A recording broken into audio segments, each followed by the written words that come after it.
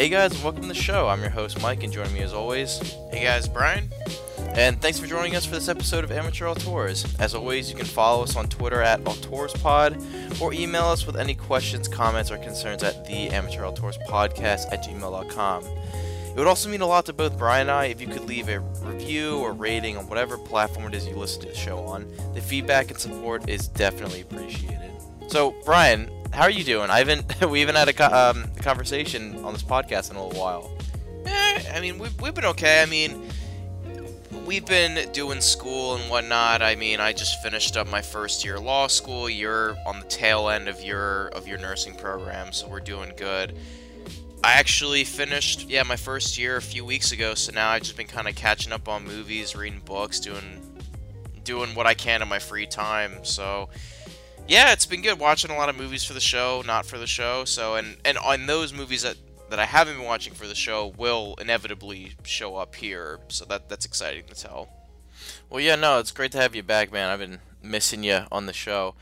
But yeah, so let's get into this episode. This episode title might have a head scratch to some of the viewers, and what we'll be talking about today is Dawn of the Dead. And no, we're not talking about the Zack Snyder 2004 version. We're talking about the original 1979 version, directed by the late and great George Romero. Now, why? Why are we talking about this? And for me, I wanted to put this back on the docket, and it's because as I was looking at our show and looking at the downloads and the popularity of episodes and whatnot, Dawn of the Dead still remains at the top of the chart, believe it or not, which is great because to me, that means people are scrolling through the content and listening on whatever they want. But I also feel kind of bad because I feel like the movie deserves a better conversation and discussion than what we had originally had on that first episode, like way That was back. like 4 years ago too. Yeah, I was gonna say it was our first ever film discussion, which I thought at the time was fitting because as a movie podcast, I wanted to talk about the film that for me started my love of film. And and that episode works in itself. I actually re-listened to it when we were doing the retrospective episode, but it's also kind of cringy for me. And we've talked about our past episodes. I won't retread that subject matter again. But I was just thinking as I was re-listening, we could have a much better conversation about that, especially if that episode of Dawn of the Dead is always like the most popular episode. So hopefully this new revised, revisited version can be, what people go to. I encourage you to just keep listening on whatever episode you want, but hopefully this is that reamped version of that conversation because we found our groove and we're a little bit more comfortable with the podcast. Yeah, exactly. It was interesting when you said I want to do that again, but it also made sense now that we're more nuanced in our discussion, and we did find that formula of how to better analyze a movie that suits our discussion style. And I think we definitely just, as we've said in the that past episode where we talked about how far we've come in the episode. I forget what that title is, but I think we can come at it from a much more clean perspective. So yeah, I guess we can just get into it. Awesome, yeah. And before we begin, I'm not gonna retread on this because I've mentioned in this show and in guest appearance on other podcasts how much I love Dawn of the Dead. So I'm not gonna retread my history of the film. Like everyone knows that it's my favorite film and what it means to me. But Brian, I want to ask you, what are your early memories of watching Dawn of the Dead, and what does Dawn of the Dead mean to you? You're not the super fan like I am, I would say. No, I'm definitely not the super fan. I can still appreciate the film. I probably watch it once a year, just out of it's a good film and I like watching it and it's fun in its own right. In terms of George Romero, I don't really think he holds as much as a place on my mantle of great directors, if any at all, as like compared to you. That's not saying he's not a talented director because he is, and he has, as we know it, redefined the modern zombie.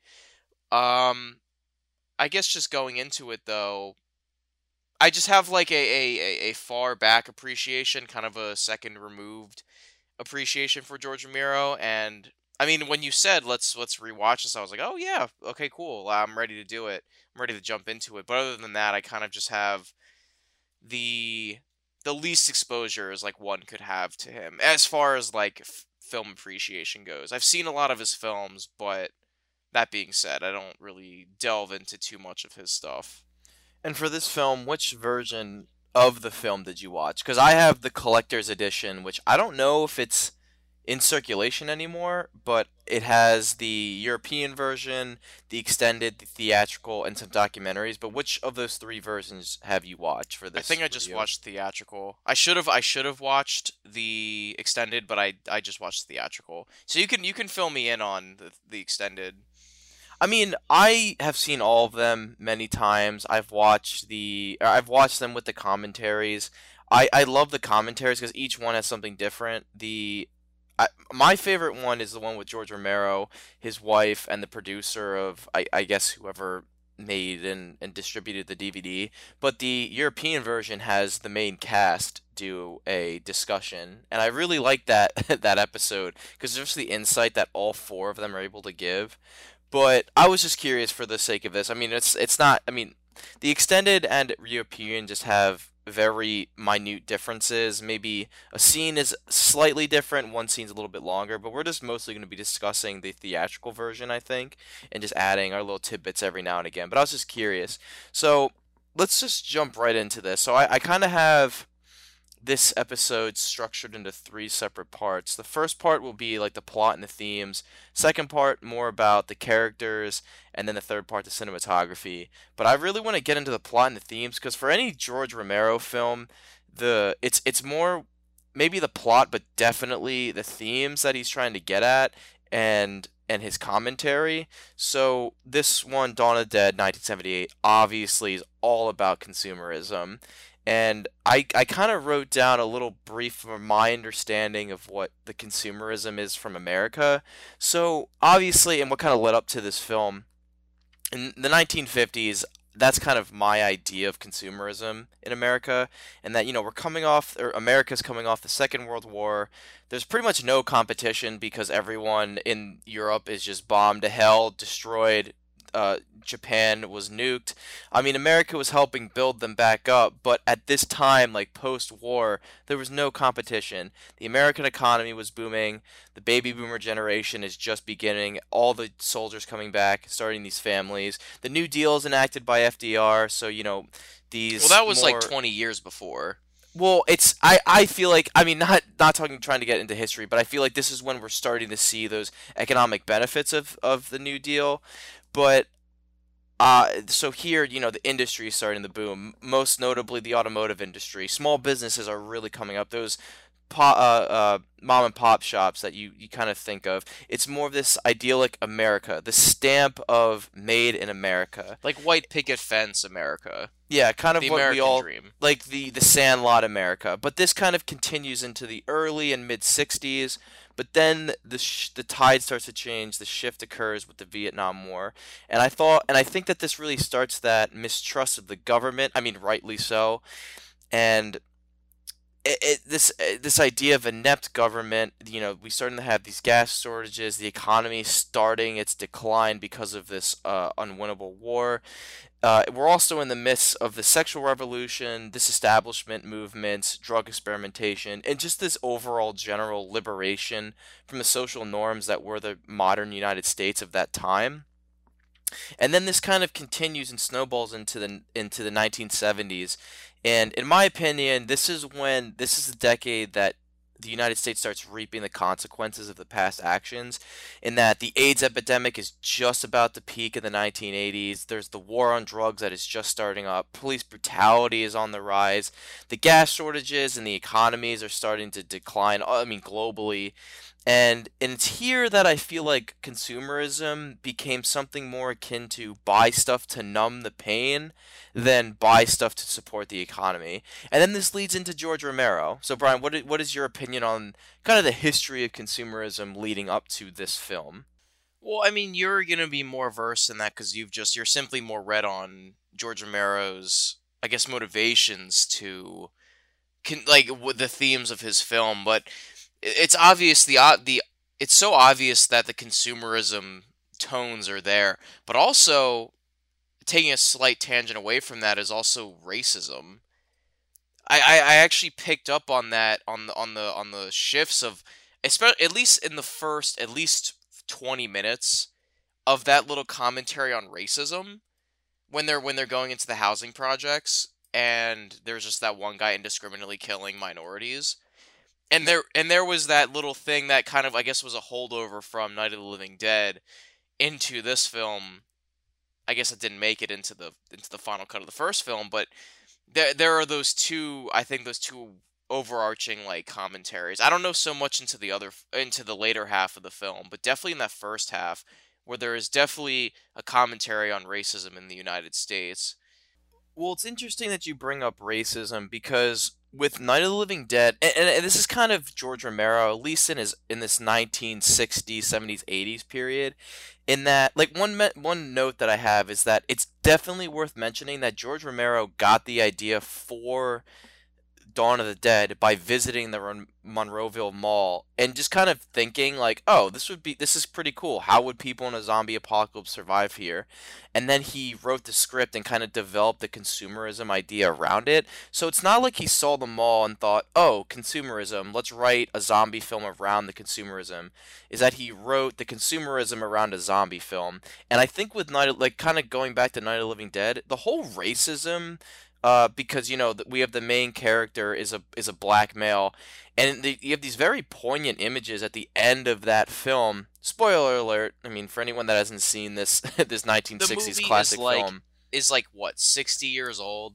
Well, regardless, so the end of the film is the main black character is killed by the white men because they think he's a zombie. But then we're getting these, still photographs of him being, lynched up and burning the body. Eerily similar to like what you were seeing in Alabama or any in those southern states within the civil rights movement. And Yeah. what I think is interesting is that all of that imagery was, I think, kind of like afterthought because George Romero didn't cast this actor because he's black. He casted him because he was the best actor and he had the best audition. He was the best for the role.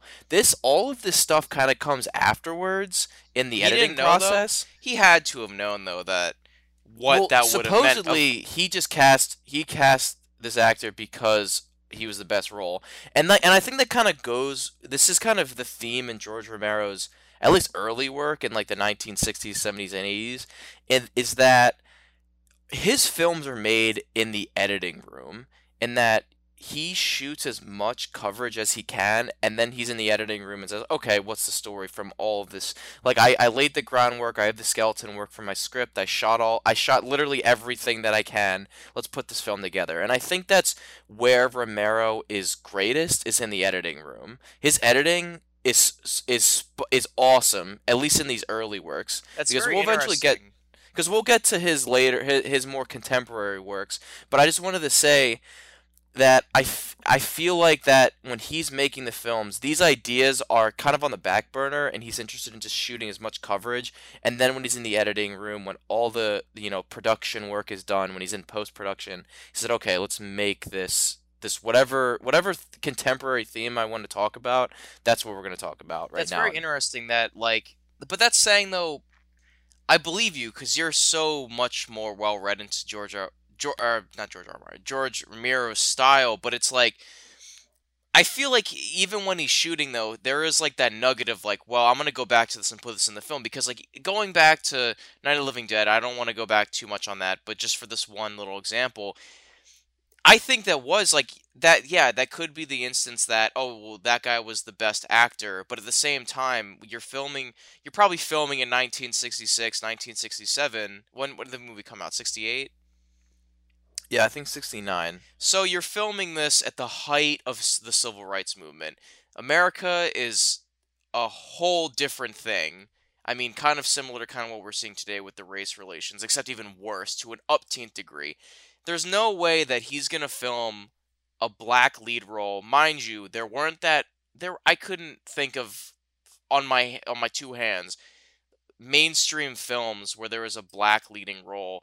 And not only that is he what is he? Not only that is he dictating the white man, the quote white man hitting white women, things that get you lynched in the South. He is doing these things.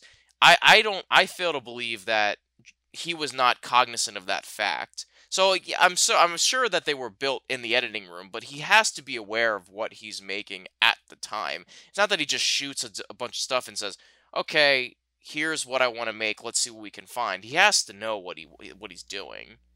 You know what Well, I'm saying? I mean, yeah, I mean there were actors like Sidney Poitier and of that 1960s, 50s, 60s, 70s generation. Outside of But the exploitation genre, you'd be hard pressed to find leading black men well, yeah, no, exactly. But in huge roles. I mean, that's just saying, like, I just kind of feel like that this is kind of his style, so I wouldn't be. I mean, I think it was definitely he was thinking about it, but it definitely wasn't like, oh, I'm gonna be revolutionary Oh, in this sense. definitely not. But I think it was definitely something that he was thinking about actively while making the films. And same applies for Dawn of the Dead. It's probably more hectic and chaotic in that sense, like you're saying. But I think there's definitely that sense that here's the general idea of what I want to do. Let's see what we can do with it.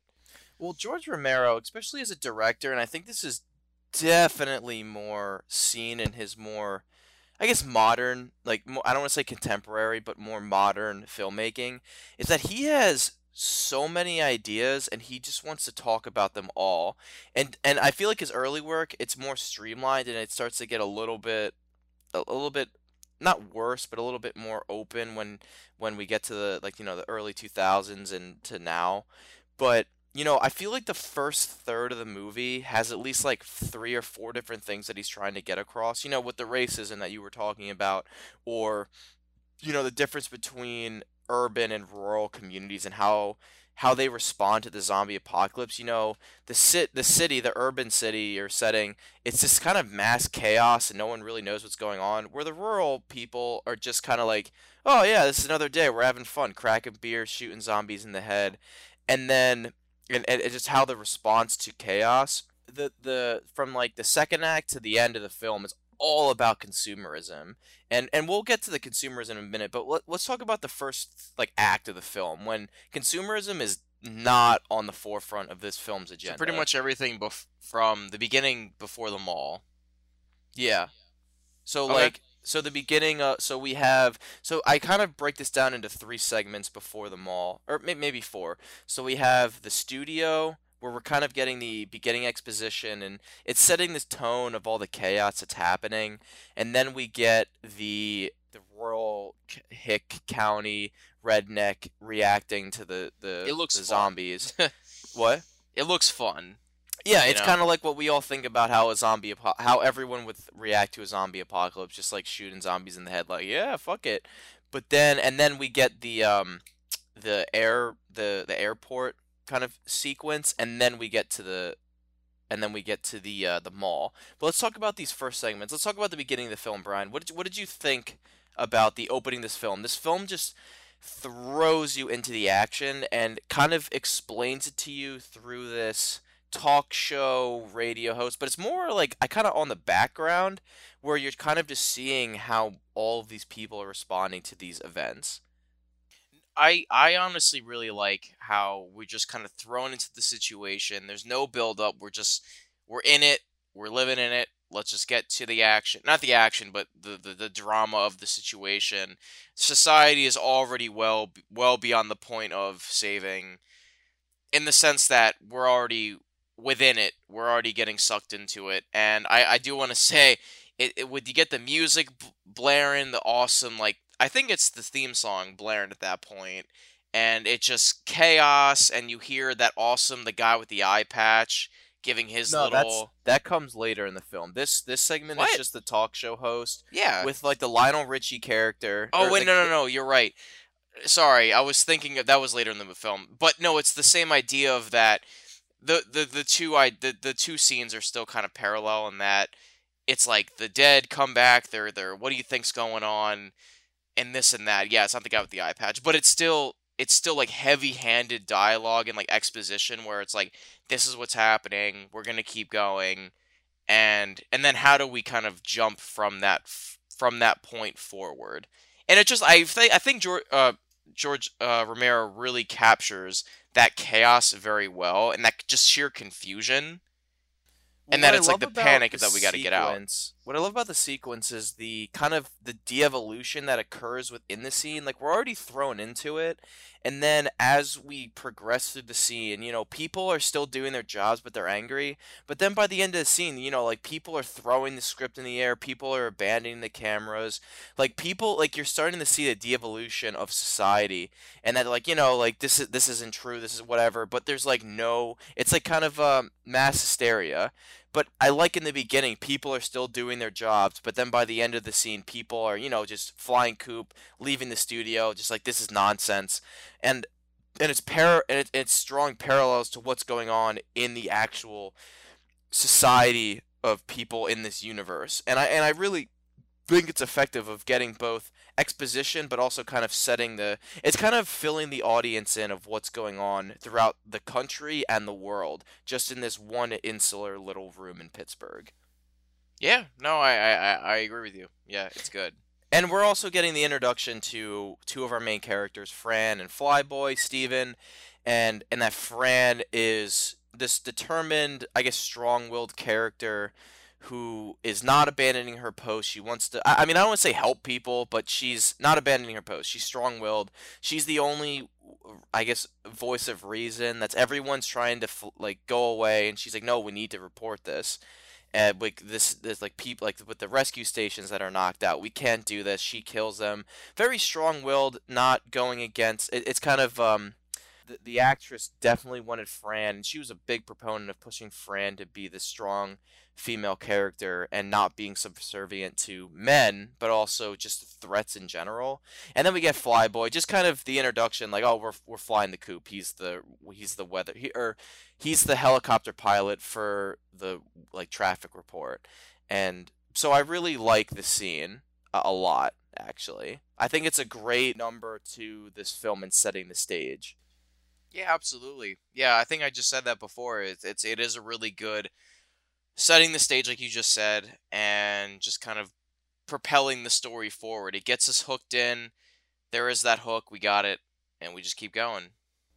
Exactly. So let's just transition like the film. It just gets right into this project scene. So you might have a little bit more to say about this because you were, hinting at and teasing at the racism that is, or the the very explicit racism that is shown in this segment. So what did you have to say about that, Brian?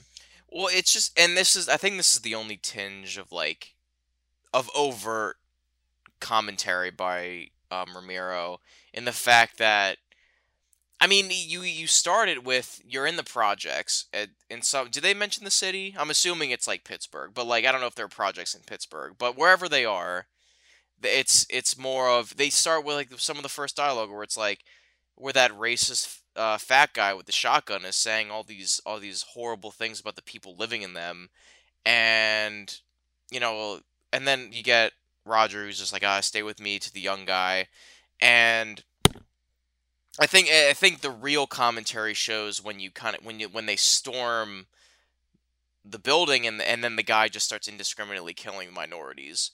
I think that's a not so subtle commentary of what's going on in the United States at that time. Well, yeah, But it's like what I said. Like the police brutality is starting to really kind of become, it's being made aware to the public, and I think this is George, like you said, George Romero's commentary on that because it's not subtle at all, like you mentioned.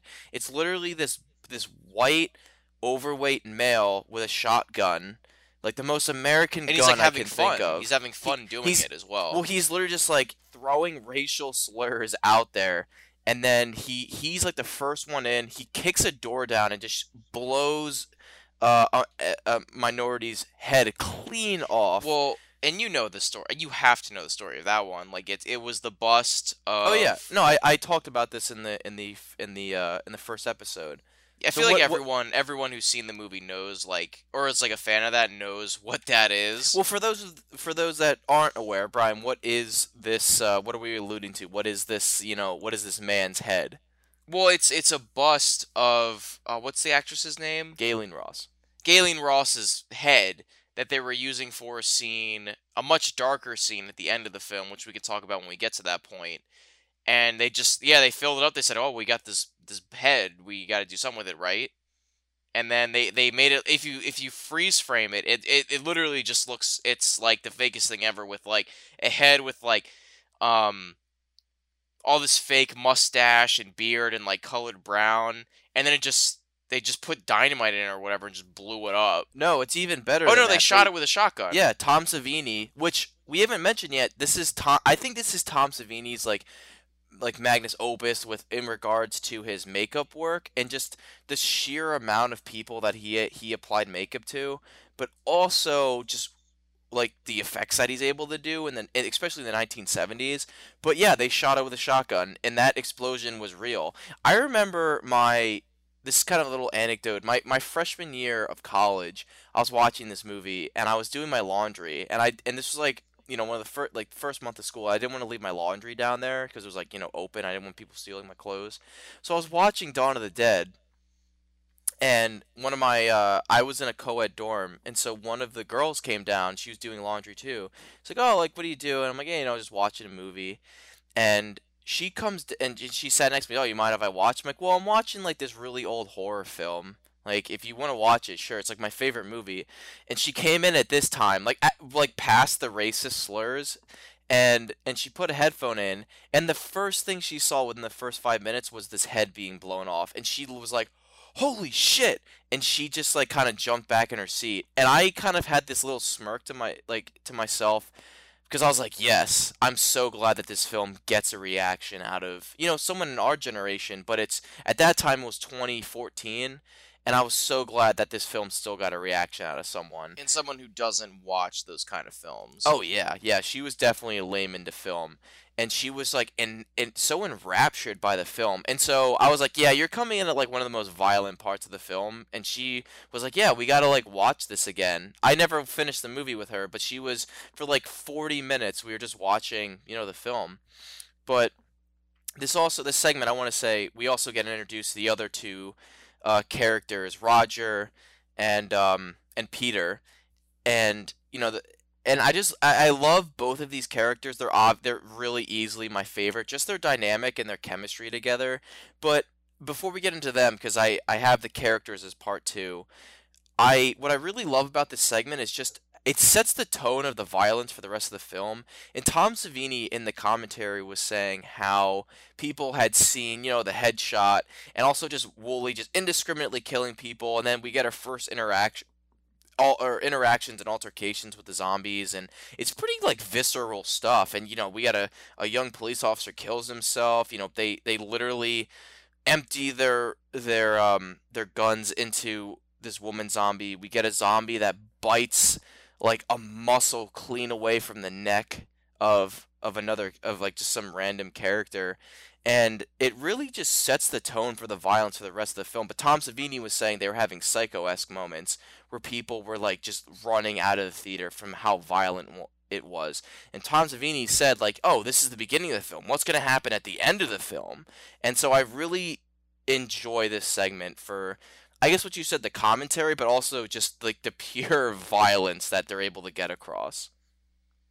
Yeah, no, yeah, it's funny that when you hear people saying like, "Oh, I ran," like these stories of people running from the film of this like violence. Like you hear the same thing with Jaws or even Saving Private Ryan. How desensitized we are to film now. It's always funny when you're like, "Oh my gosh, someone took a bite out of someone's neck and it looked good for the times," but people running out from that from what we have now, what they get away with. I always find that funny. Well, I think it's also great. It's like it kind of has this like comic booky feel, and that the blood is like almost pink. It's so red. It's so bright. It's like kind of it's what you're seeing is violent, but since the blood isn't real, it's kind of taking you out of that moment. You realize like, yeah, this is a fantasy film. But in the commentary, George Romero, like the two criticisms that he has of his own film is that there aren't enough zombies, and that he wishes the blood was a little bit more darker and more realistic. But I kind of like that the blood isn't realistic. It kind of adds this whole, like I said, fantasy idea to this film, because it is just a fantasy. And I think that bite still works. I still cringe when he takes a bite out of her neck, it takes a bite out of her arm. And I think the blood, like this really like bright red, almost pinkish blood, is pretty endearing, and I think it adds this comic book and really just, I don't want to say fun because Like you're watching character, this. Yeah, it just adds something to this personality. film. Yeah, Yeah. personality. Yeah, no, I agree. Yeah. And then Do you think they did it though? Sorry to interrupt. Do you think they did it to avoid like an NC-17 or an X rating? I don't know. I mean, in the commentaries, George Romero didn't really mention that.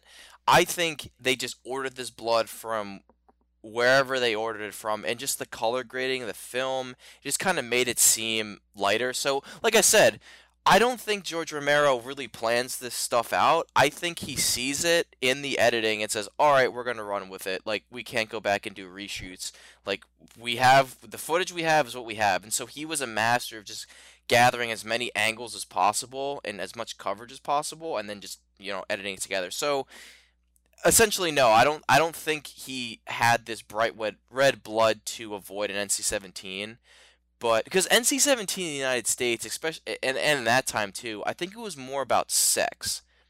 I mean, I think from what I remember, I don't even know if the NC-17 rating existed. It may have been like X or not rated, and the only thing I can think of was The Last House on the Left, and that movie is not it's not like gratuitously violent, but it's more violent in sexual nature because you have the rape scene, you have this like sexually all these sexual over and undertones. So I think in the United States, and that's kind of in the modern era too, it's more about the sexual side and not so much the violent side. But I don't know. So that's kind of a long tangent way of answering. I don't think so. But that's kind of what I had to that's kind of all what I had to say about this first opening third, other than we get all of our characters. It really is establishing the violence of the film, and he's kind of getting his other commentaries out in and out of the way before we focus on this main consumerism idea. Well, actually, I kind of forgot to mention. Let's talk about the redneck scene real quick because I thought that this is kind of where the comedy starts to be infused because this film is kind of tonally all over the place, but I think it works for like you said, the personality of the film. I think that the comedy happens so randomly, but it works for like the 70s nature of the film. What was your take on this whole kind of like Hicksville redneck response to the zombie apocalypse? And mind you, this is way before kind of like the modern era where people are like, yeah, this is what would happen. Well, it's actually funny because I was listening recently to Eli Roth has a podcast about talking about like the history of horror and everything. And I think he was either talking to Tarantino or Stephen King about the history of horror films and everything, and he mentioned about Dawn of the Dead how that he would explicitly like to live within the Dawn of the Dead universe if you had to give Of course he any would. any post-apocalyptic landscape, he would like to live in George Romero's Dawn of the Dead universe the most, particularly because of like scenes like this where it just like it's not that serious. It looks like a lot of fun, and it's like anyone can survive generally slow-moving zombies. And I mean, we're kind of from towns like this. Like, could you imagine where we're from originally, or not originally, but where we grew up? If something like this happened, I could totally see people doing this exact same thing. Oh, of course. And in high school, they joked about this. Like, not obviously, not referencing Dawn of the Dead, but they would joke about this. What they do in this movie, they joke about that. We'll get our guns, we'll get our beer, and we'll just shoot zombies. And and that's really funny that of course Eli Roth would want to live in this universe of George Romero. Like anyone could survive as long as you're just like you have half a brain stem. Like it's literally and I really enjoyed this segment. I mean, I'm gonna say that about every segment because this is my favorite film. Well, I think But this is the most fun segment. Besides the mall part, like when they're like taking the money and shaking hands and putting on everything. Besides that, this is the most fun Well, of the because this is movie. when like the George. Well, and it's also funny because the story around this is George Romero. You can't make a movie like this anymore, and he's definitely indie. Like he does not have big budgets backing his films. Maybe in his later days, but not now, in the 1970s. And he called up the National Guard and said, "Hey, can you bring some of your guys and just we'll film a movie." And he was a local hero for in the Pittsburgh area where this film was shot because of Night of the Living Dead and Night Riders and all these films. And they said, "Yeah, fuck it, we'll come on." And then they just filmed all this coverage, and we just had this fun. And then we get into the airplane or the airport segment, and it's just more tension building. I think world building, more building how inept Steven Flyboy is as a character at this point, Oh yeah. and just and just how well Roger and Peter work together. Also establishing that Galen Ross's character is not like Fran's character is not a damsel in distress, because we have the the very famous scene of Flyboy and the zombie wrestling and Fran standing over him, and George Romero wanted her to run and scream like a damsel in distress, typical of these horror films of this time, and she said, "No, I'm not doing that. This is I want a strong female character, and Fran would not do that." Now the compromise seems to be that she just fuck all and just stands there and not helps him, and Flyboy gets the kill, picks up a zombie or picks up a hammer Like a carpenter's and hammer, and yeah. tries to clock the zombie with his armpit. And it's funny because in the European version with the cast ensemble, um, the actor that plays Peter, Ken Foree, he even gives shit to the character of Steven. Yeah, And what did he say? he's like, "Why did you think that that was a good idea?" And the guy that plays Steven says, "I wanted to make it seem that he's a doofus, and that's the He did only that on way." purpose? Yeah, and then George Romero let it in the film. I guess because it's funny, because it's so ridiculous. But it's funny when you listen to that cut, how the actors just give him shit because they're like, "How did you think that that was acceptable to do?" And he's like, "Hey, he's a doofus, man, and that's what he does." And he's like, "It was his armpit, though." He's like, "Yeah, yeah, yeah, it's in the film, though. What can you do? This was like 30 years ago." That's funny actually. Yeah, but and it's just it's just a great scene for how ridiculous. And then we get the classic running children zombies and how Peter has to gun them down. Very brutal scene, like in this kind of in this very interesting segmented segment. But then we get past that, and before we move on to the mall, do you have any closing thoughts about this like airport segment? Well, I thought the closing like, or not the closing, but like with the kids was interesting. You get the title zombie as well, which is just like a one-off kill, which is interesting. I mean, he is the best makeup. I mean, he is the title zombie, so it's interesting to see that. But also didn't you miss the helicopter blade zombie? Oh shit, yeah, of course. I mean, there's gonna be so many iconic kills that It's it's kind dumb. It of makes no sense, but it's cool looking. well, and that's kind of what Tom Savini. I'm glad you brought it up because like half of Tom Savini's work in this film was how can we just kill people in interesting ways. So we have the shotgun zombie, like getting the head blown off. We have the helicopter zombie. We have The the title arm, zombie. We have the screwdriver zombie. the We mall, like the have arm getting ripped off, like yeah, and the arm under the which is a funny death, but in the yeah, and mall, then like with the heart monitor. yeah, we have that. Well, that's getting to the end of the film. We have, the guy getting his guts ripped open. We have, Steven, his ultimate demise. Roger's ultimate demise. There's like, I feel like this film, and it's funny because in the closing credits, it's like Nurse Zombie, like Screwdriver Zombie. It's all like all the characters, like all these extras, are defined by their kills. And that was like, this helicopter zombie with Tom Savini's like, how can we kill people? What's an interesting way that we can kill people? And so the helicopter zombie, he walks up. It's stupid, but he gets his head ripped off. Like he gets the top of his head ripped off. And the way they casted him, They just thought we need a dude with a big forehead so we can put everything and pack everything. So they got a dude with a big forehead and said stand up and then fall down when you feel the blood trip down over your face.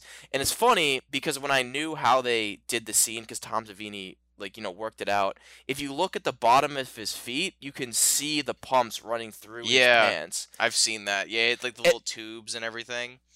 and there's quite a few moments like that in the film. There's later on we'll see. I'll mention a moment how Tom Savini got the effect of him getting hit by a truck, but we'll get there.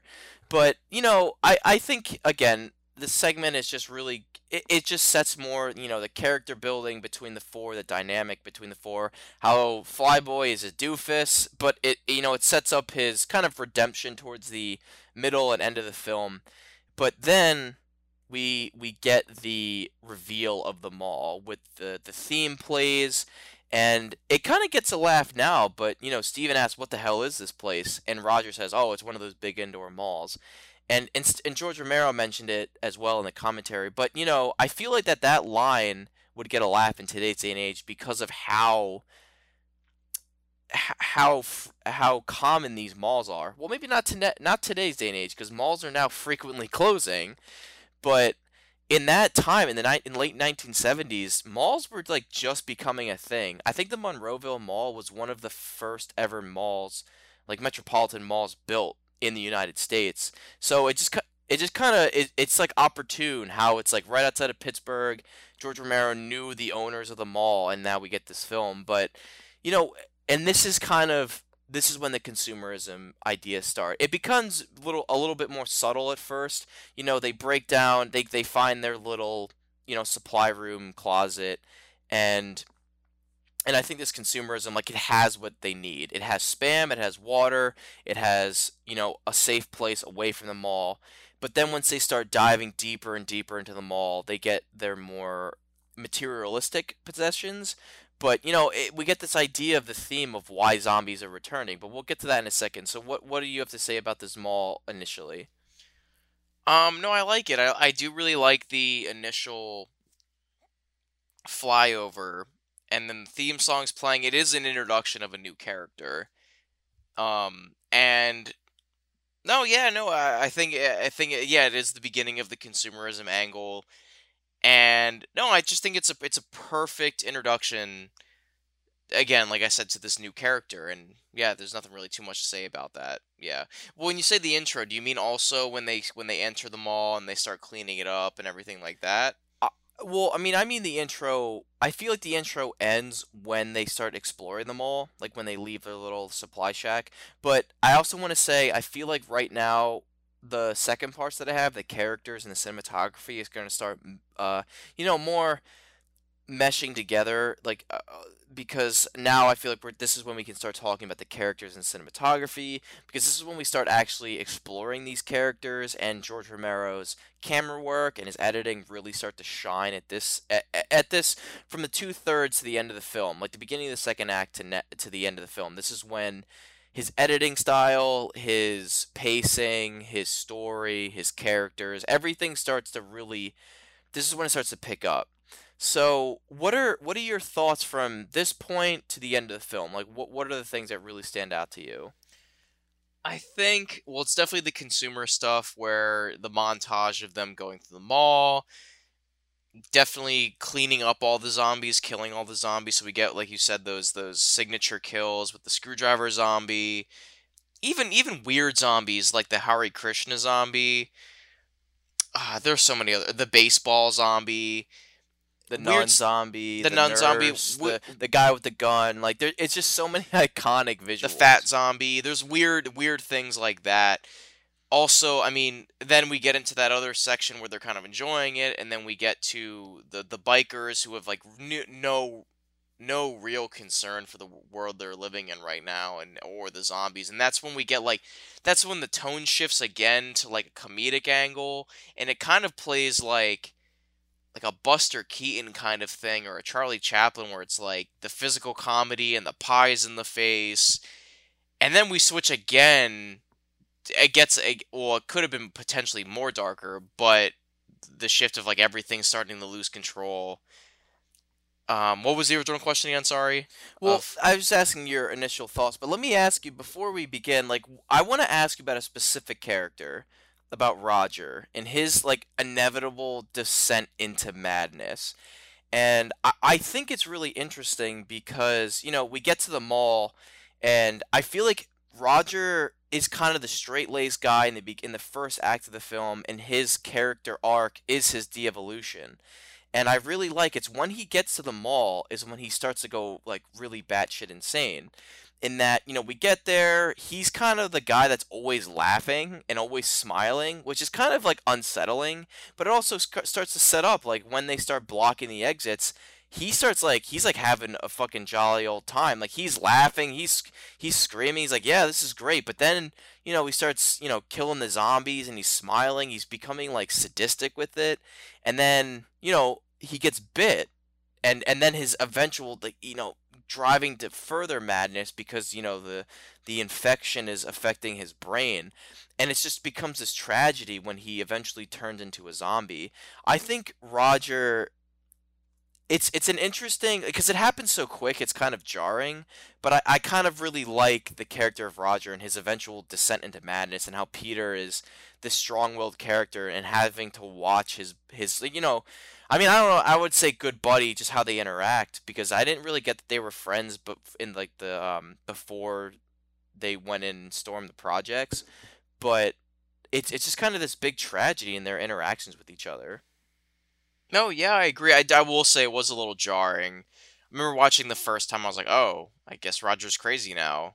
But no, it is like tragic to see like their budding friendship and growing closer together through tragedy and the end of the world. And then you see when he's closing up the exits that he's just kind of like taking pleasure and hooting and hollering at this thing. I guess like the adrenaline rush and of the danger, and then it eventually bites him in the butt, and then he gets bit and everything like that. And then the rest of the story plays out. But no, yeah, it is tragic.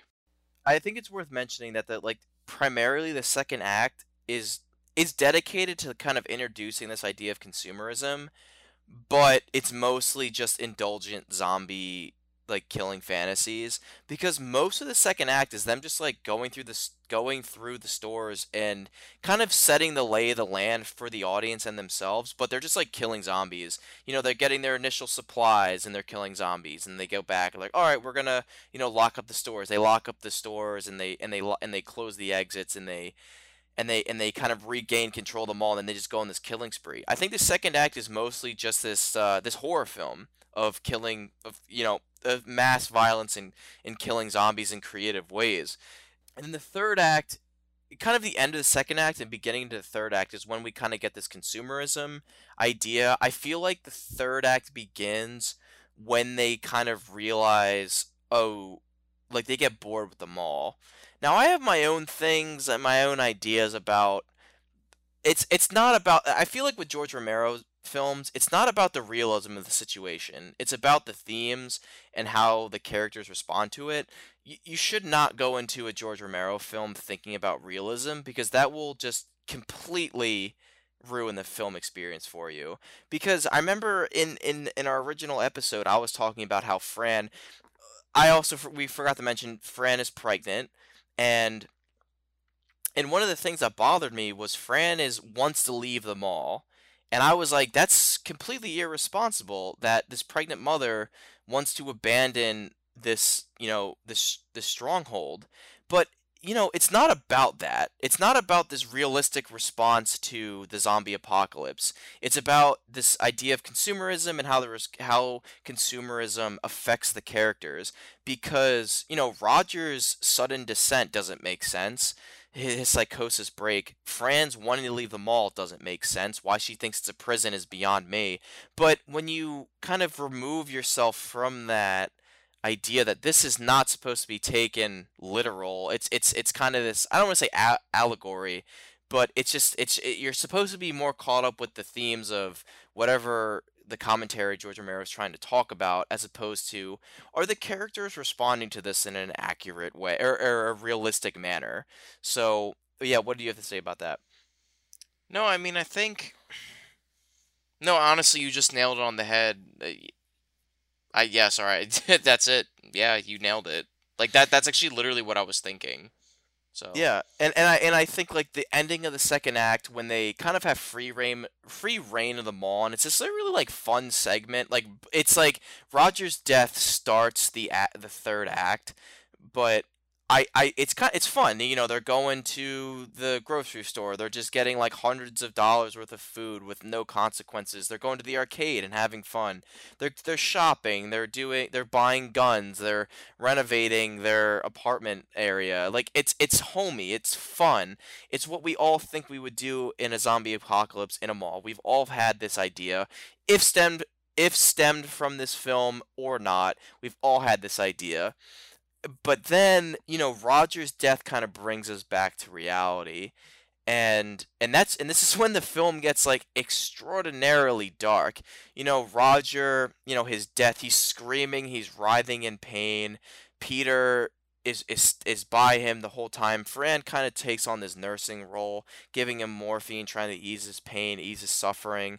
And then, he's just this disheveled shell of a man, and he says, "I'm not gonna come back, but if I do come back, you kill me." And then we get this amazing segment where with the eye patch that you mentioned, the eye patch doctor, commentator, scientist, uh, and he's saying we have to, kill all of them, nuke major cities, resort to these extremist ideas, and then meanwhile Roger, is reanimated. And what's interesting is Scott Reiniger, the actor of Roger, he says, "Oh, I had this idea of having a eye flicker back and forth when he wakes up, but then when he notices Peter, that eye flicker is the old Roger actually trying to fight the zombification or being a zombie.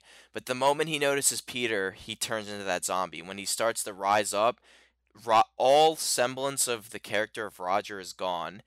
And then we get, and then he has to kill him, and then we get the burial and the funeral. But, it's this very emotional kickstart into the third act.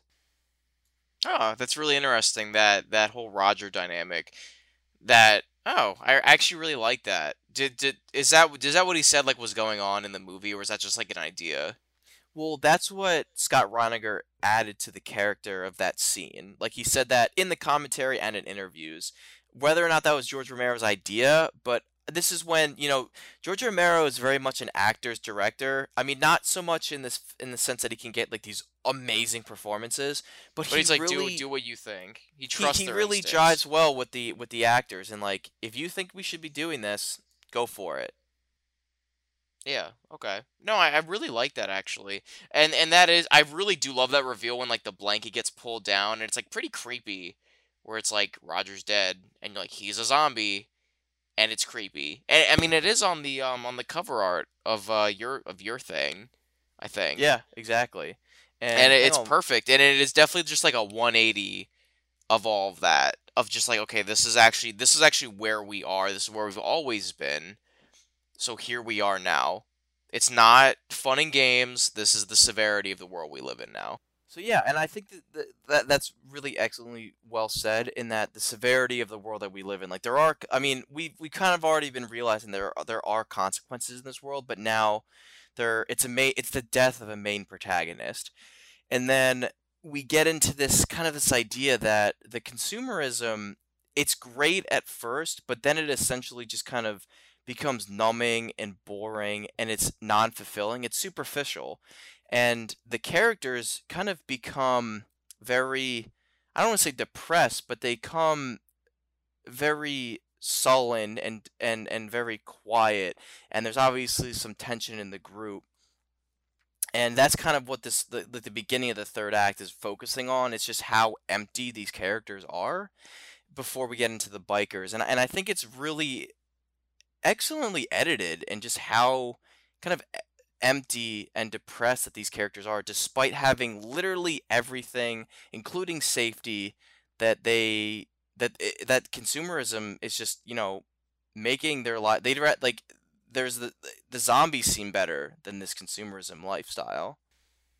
Yeah, no, definitely. We come to a crashing halt. So Yeah, yeah, exactly. So And I think this is where well, it's the third act where the consumerism really comes into play, or his messages, I should say, come into play. And so here, this is like the empty and shallowness of consumerism, and then it's reaffirmed by the biker gang. So, Brian, why don't you describe this biker gang for us right now? So,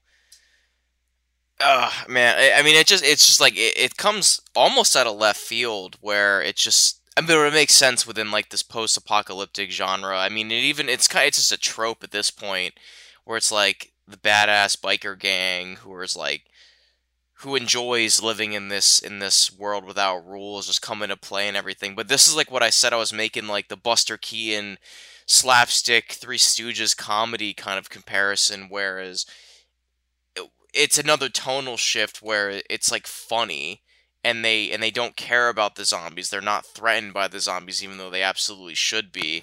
And they're just looking just for pure helter skelter. I mean, even in the sense that like they just ride through the mall on their motorcycles, they throw pies in the faces of the zombies. They're jumping from the rafters with like swords. Um and that also takes another 180 as well, from where it's like it's all fun and games until the zombies overpower you and then just rip you limb from limb. Yeah, no, literally. Um, but yeah, like I just kind of felt in the film that that was just them having fun. I felt like, Well, again, it's an era of filmmaking that you can't do this today. They literally got like a local chapter of some biker gang and said, "Yeah, come on in." Well, because they filmed this film at, I don't know, from like whenever it closed, so like 8 o'clock at night to like 5:30 in the morning, and they had free reign of the mall. Like, I mean, I'm sure they had insurance, but I mean, it's not like Deliverance levels where there was no insurance. It was probably like in between that, and they had this biker gang come in and just ride free reign in this mall. I don't know how they filmed the rioting scenes, or like, yeah, the rioting, or like the just like this, like stealing all the shit scene, but or the looting scene, but they did it, and they just had 100 motorcycles come in and ride through this mall, and and again, it's just this era of filmmaking. You can't do this anymore, and obviously people almost got hurt, but it's just so, yeah, definitely. like, it's so cool. And then, but yeah, and I think it's really interesting. This is where I think it's the heavy-handed nature of the materialism is so like forced. But I mean, it still works in the context of the film.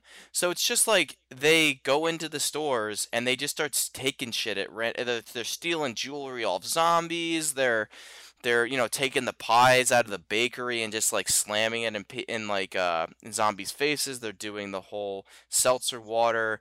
But like, I think my favorite line of the consumerism idea is a guy takes a film, or I'm sorry, a guy takes a TV, and his buddy's like, "What the hell are you gonna watch on that?" He's like, "Yeah, you're right," and then he just smashes the TVs. But the point that he's gonna take the TVs, even though there's no cable or satellite or anything, I think really just solidifies it. Like, they're taking like goblets, they're taking like money, like nothing has value in this world, but they're just taking for the sake of, because it's stuff. Yeah, yeah, exactly. It just like is nonsensical to that point. And I think it's also, again, you're not supposed to take this film as seriously, because Peter gets the idea that we're just gonna lock all the stores and we won't make it easy. Although they get into the stores pretty fucking easily, regardless if they lock the doors or not. But I think what's important about the scene is that it gets us and enables the audience to get to the scene how Steven is gets to his demise. So Steven ultimately engages in the bikers because he gets enraged because they're just taking what he thinks is rightfully his, that they worked hard to get, and it alerts the bikers to their presence, and they have like skirmish back and forth, but Steven, he makes it back into the elevator, tries going through the air, or like through the ducts and the vents, but he gets shot in the arm. He goes back into the elevator to, radio Peter, and as he's climbing up, the zombies open the door and just, start eating away at him, and they bite him and really mortally wound him, bite him in the neck, bite him in the arm, bite him in the legs, and it's just it comes out of nowhere, like you're not expecting it, because he's just about to make it out of the elevator, and the doors open, and he just gets bombarded by these zombies. Yeah, no, it's definitely a shocking moment, and and like you already knew like the stakes were raised with Roger dying and being bitten and everything, but even still, like it's a pretty iconic scene too, like moment. I think like the elevator doors open, and they're like ah, and then they just kind of swarm them, and it really does illustrate the what why you should be afraid of like hordes at least, because they can, like, if you get caught, you can escape and you're dead. And like right before this scene, we get the bikers that didn't make it out. Yeah, like you're saying, the danger of the horde. Like dudes are getting ripped apart. Like literally, the guy in the blood pressure cuff gets his arm. He gets ripped off. Again, it doesn't make sense, but it's just like a cool kill. That he gets his arm ripped off, and then it's in the blood pressure machine. Of course, it's 0/0. And a dude gets shot. He gets his stomach and guts pulled out. People are just getting fucked up by these zombies, and Steven's one of them. And I think it's very interesting because you're like, oh my god, like this guy's like he's dead, but what's gonna happen? And Peter makes it back to Fran that we're gonna wait for him. And I think the best moment of the entire film happens here. The best reveal, the best zombie, the best like the best shot segment of this film is Steven the Yeah, zombie. when the doors open and he's a zombie. So David Amedge is easily the best zombie I've ever seen in any zombie iteration, and George Romero also agrees. So George Romero is really big on not directing groups of zombies or groups of actors, because then they're all going to do the same thing. So he said, do what you want to do, and that's fine. Like, some tips are maybe make it difficult to walk, but David Amedge, you see him, he looks like a puppet. Like, it doesn't, like, the way he moves, the way he twists his leg in, because his leg got bit, so every injury that he sustained when he died, like, David Amedge tried to incorporate that. So his leg is busted, so his leg, like, turns inwards. His arm is bitten, so it's, like, connected down to his leg, like, it's straight arm and rigid. His neck is cocked because he got bit in the neck. So and it's funny, he had a revolver and it's just stuck around his finger, and it looks like a puppet. It doesn't look like a real man. I've tried walking like this, and I've looked in the mirror and I'm like, how the hell did he do this? Yeah, no, I just pulled it up on my phone again because I'm just like, oh man, I forgot how awesome that was, and I'm like, and I'm watching it as you're saying that, I'm like, yeah, it's seriously like profession. It looks like a mime did it, you know. Yeah. Someone And with so it's much control over their body did that. Well, it's Not that funny everyone can do. because in the commentary where the cast gave David Ahmed shit for trying to kill a zombie with his armpit, they gave him the highest of accolades for this performance. And he's like such a humble dude. He's like, I tried. And I'm like, yeah, you did more than try. You've like succeeded. You like raised the bar for zombie walking and zombie portrayal. But what I think is just great about this is that, it kind of it starts to tease what George Romero explores more in Day of the Dead, but also he kind of mentioned here, like, why are they coming to the mall? Because they just have this primal innate memory that this is important to them. But Steven remembers his past life a little bit, so he knows that that Fran and Peter are hiding behind this fake wall, and he brings a horde of zombies straight to their doorstep. Yeah. And is that no, that's not. Never mind. I was thinking, I was like, is that the Hare Krishna? But that's earlier. For whatever reason, I'm getting my zombies mixed up. But Well, there's certainly a lot of them, but it's this great moment because Peter, like, all the zombies have this really guttural yell, but Peter obviously is the alpha, and he's just got this deep, like, really haunting yell, and just the way he moves his body, and he's just leading the pack to him. Like, you could tell that everyone else is just kind of, I don't want to say half-assing, but they're like, straight on like the Frankenstein walk. And David and Medj is really going hard. Like he's like struggling up the stairs, and meanwhile people are just like lunging from foot to foot, and he's like grabbing the arm rails, like really making it seem like he wants to like eat Peter and well, I guess because he knows, his zombie knows that they're there. Like meat is up there, and everyone else is just following him. And then, he gets the best, most graphic death, I think. Peter shoots him with his iconic sniper rifle, and like the entire white wall behind him is just covered in his brains. Like he literally paints the wall with his brains.